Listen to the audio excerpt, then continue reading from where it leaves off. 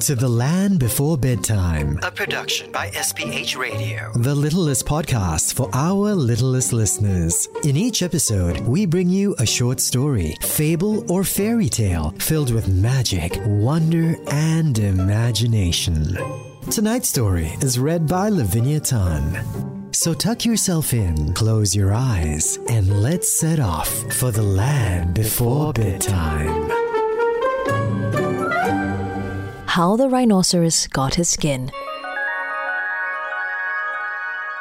Once upon a time, in the land before bedtime, on an uninhabited island on the shores of the Red Sea, there lived a man, and he lived by the Red Sea with nothing but his hat and his knife and a cooking stove of the kind you must particularly never touch.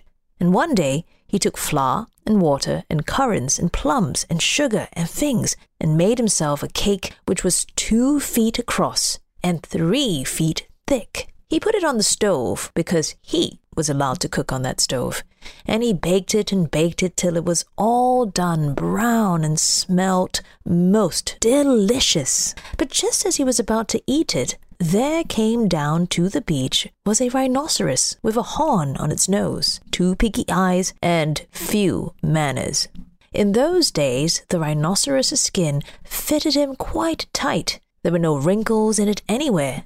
All the same, he had no manners then, and he has no manners now, and he will never have any manners.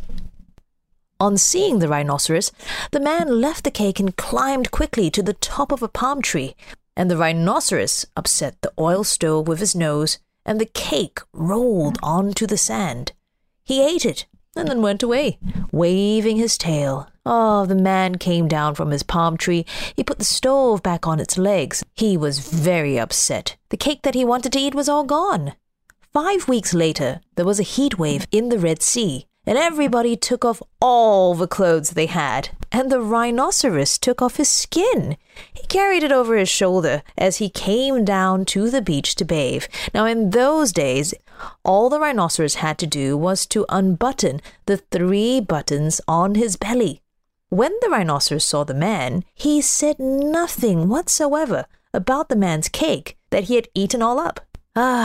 He never had any manners then, since, or henceforward. He waddled straight into the water and blew bubbles through his nose, leaving his skin on the beach. The man came by and found the skin, and then he smiled, one smile that ran all around his face 2 times. Then he danced 3 times around the skin and rubbed his hands. Then he went to his camp and filled his hats with cake crumbs, for the man never ate anything but cake and never swept up his camp. He took that skin, and he shook that skin, and he scrubbed that skin, and he rubbed that skin just as full of old, dry, stale, tickly cake crumbs and some burnt currants as ever it could possibly hold.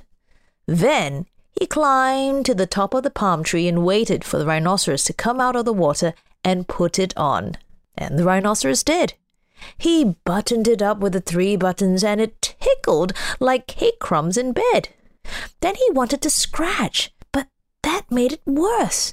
And then he lay down on the sand, and then he rolled and rolled and rolled, and every time he rolled, the cake crumbs tickled him worse and worse and worse. Then he ran to the palm tree, and then he rubbed and rubbed and rubbed himself against it.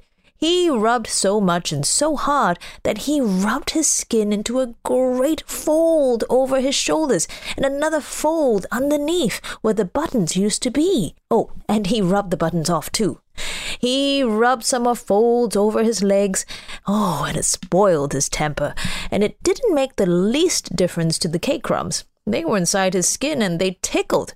So the rhinoceros went home very angry indeed, and horribly scratchy. And from that day to this day, every rhinoceros has great folds in his skin and a very bad temper, all because of the cake crumbs that are inside. The end.